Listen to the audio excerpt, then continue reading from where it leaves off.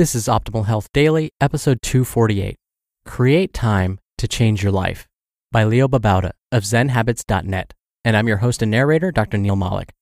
Happy Wednesday. Welcome back to Optimal Health Daily, where I read to you from popular health and fitness blogs to help you optimize your health. And this week, I'm reading from the personal development side of things, kind of like what you'd hear on Optimal Living Daily. But since stress management and staying positive are so important for our overall health and wellness, these topics overlap nicely with this show. As I mentioned, today's post is from Zen Habits, a regular contributor to our show. But before we get into it, don't forget that we give away books to random people on our mailing list on the 1st of the month. That's just 3 days away if you can believe it. So, to be in the raffles, just make sure you've joined the email list at oldpodcast.com before then. I'll give you a quick reminder at the end of the show. So for now, let's hear this post from Leo and start optimizing your life. Create Time to Change Your Life, by Babauta of ZenHabits.net. When I decided to change my life a little over 5 years ago, I had a very common problem. I didn't have the time. I wanted to exercise and find time for my family and eat healthier instead of the fast food junk I'd been eating, and read more and write more and be more productive and increase my income. Unfortunately, there are only 24 hours in a day, and we sleep for about 8 of them. Subtract the hours we spend eating, showering, and dressing, and fixing up, cleaning, and running errands, driving, working, and you're left with an hour or two at most, often less. Eventually, I figured out how to do all the things I wanted to do. I've achieved all of that and more, and in fact, I have more leisure time now than ever. But first, I had to figure out the fundamental problem. How could I find the time to change my life? I know many of you face the same problem. You've told me as much. So, I thought I'd share some of what I did in the beginning in hopes that it'll help you. The first step. You must make a commitment. You have to decide that you really want to make a change and that it's more important than almost anything else. For me, only my family was more important. And in fact, I was making these changes for my family as well as for myself. So these changes I was making were really my top priority in life. It has to be that urgent for you. Think of this not as improving your life, but saving it. The changes I made saved my life. I'm so much healthier. My marriage is better. My relationships with my kids have improved, and I'm happier rather than depressed. If you don't feel you're saving your life, then you won't make the tough changes needed. Next steps. Once I made the mental commitment, I took small steps to give myself a little wiggle room to breathe and move. 1. Cut out TV. I watched less TV than ever before. Eventually I watched none, though now I watch a few shows a week over the internet. For many people, this one change will free up a couple hours or more. 2. Read less junk. I used to read a lot of things on the internet that were just entertainment. Same with magazines. I cut that stuff out early so I could focus on what was more important. 3. Go out less. I used to go to a lot of movies and do dinner and drinking. I cut that out, mostly, for a while, to make time. 4. Wake earlier. Not everyone is going to do this, but it was a good step for me. I found that I had more time exercising and working in the morning before anyone woke up. The world was quiet and at peace, without interruptions. In general, find the things that eat up your time that are less important than the changes you want to make. That's almost everything except the things you need to live, work and eating and stuff like that. Cut back on them where you can. Simplify commitments. I had a lot of commitments in my life. I coached soccer, was on the PTA board, served on a lot of committees at work, had social commitments as well, worked on a number of projects, etc. Slowly, I cut them out.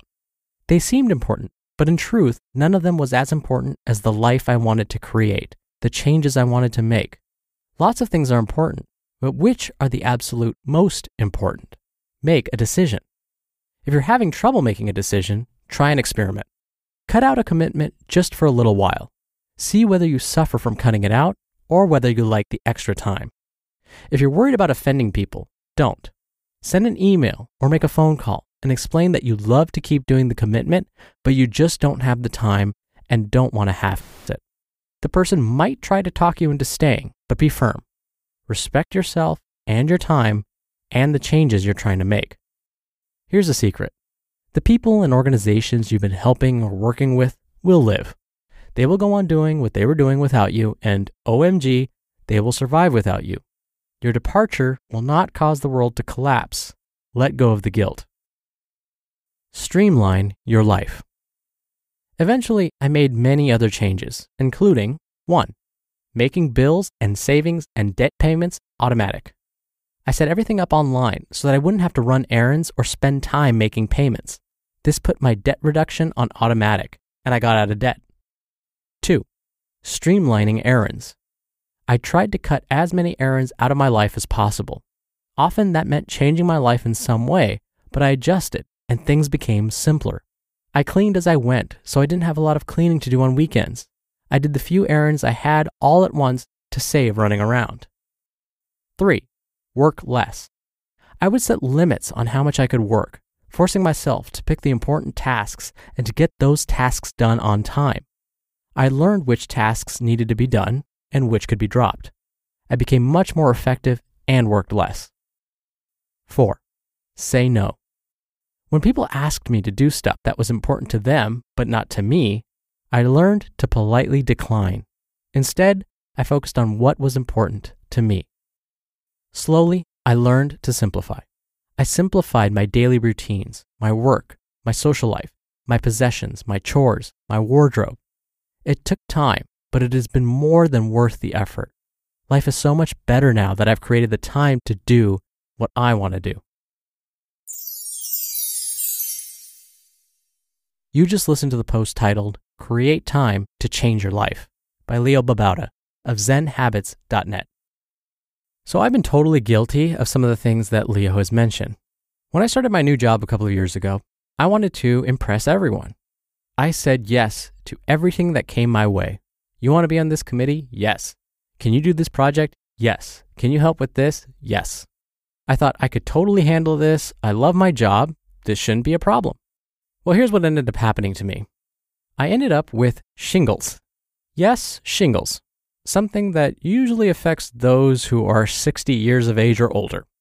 For those of you that don't know what shingles is, if you've had chickenpox, you can get shingles. What happens is basically chickenpox stays within your system for life, which is why you're immune to getting it again. But the problem is it can resurface when you're older as shingles. So the chickenpox is staying in your body, keeps you immune from chickenpox, but then can morph and become shingles when you get older. Why does that happen? It's because your immune system is so weak that the chickenpox becomes reactivated essentially. So what I'm trying to tell you is I was so overstressed without realizing it, my immune system was totally shot and I ended up getting shingles.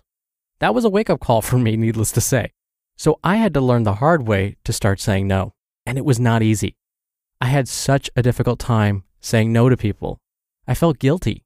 I felt like I wasn't doing my duty. But Leo was absolutely right. Things will go on without you. Now, I was also feeling as though, and this may happen to you, where if people start to realize I'm not that integral to these processes, well, why am I working here? Couldn't they just fire me? I'd be dispensable. No. It doesn't happen that way. You are important. What you do is important. And I'm not saying rest on your laurels and don't think of ways to be more efficient or helping your company or your organization become better. No. It's just not overextending yourself to the point where you end up like me. Because I can tell you, it's not worth it. And guess what? I'm still working there and I'm still very respected. Now, before I go, once again in just 3 days, we'll be doing another book giveaway. We give away at least one to a random person every month. To be in those raffles, make sure you're on our weekly newsletter at oldpodcast.com. What's great is you'll get some free spreadsheet tools from us right away. Then you'll get weekly emails with updates. You'll be in our raffles automatically, so it's all good stuff. Again, that's all at oldpodcast.com. All right, that's enough from me today. Thank you as always for listening. Thank you for sharing this with a friend. I'll see you in about 24 hours where your optimal life awaits. Hello, Life Optimizer. This is Justin Malik, creator and producer of this show and Optimal Living Daily, the brother podcast of this one. Literally, I'm Dr. Neil's brother. If you like the format of this show, you'll love Optimal Living Daily too, where I also read to you from blogs, but cover other topics like personal development, finance, and minimalism from bloggers like Derek Sivers, The Minimalists, Zen Habits, and many more. So for more amazing content read to you for free, come subscribe to Optimal Living Daily too, and together we'll optimize your life. You've been listening to Optimal Health Daily. Be sure to hit the subscribe button to stay up to date on each new episode, and head to oldpodcast.com.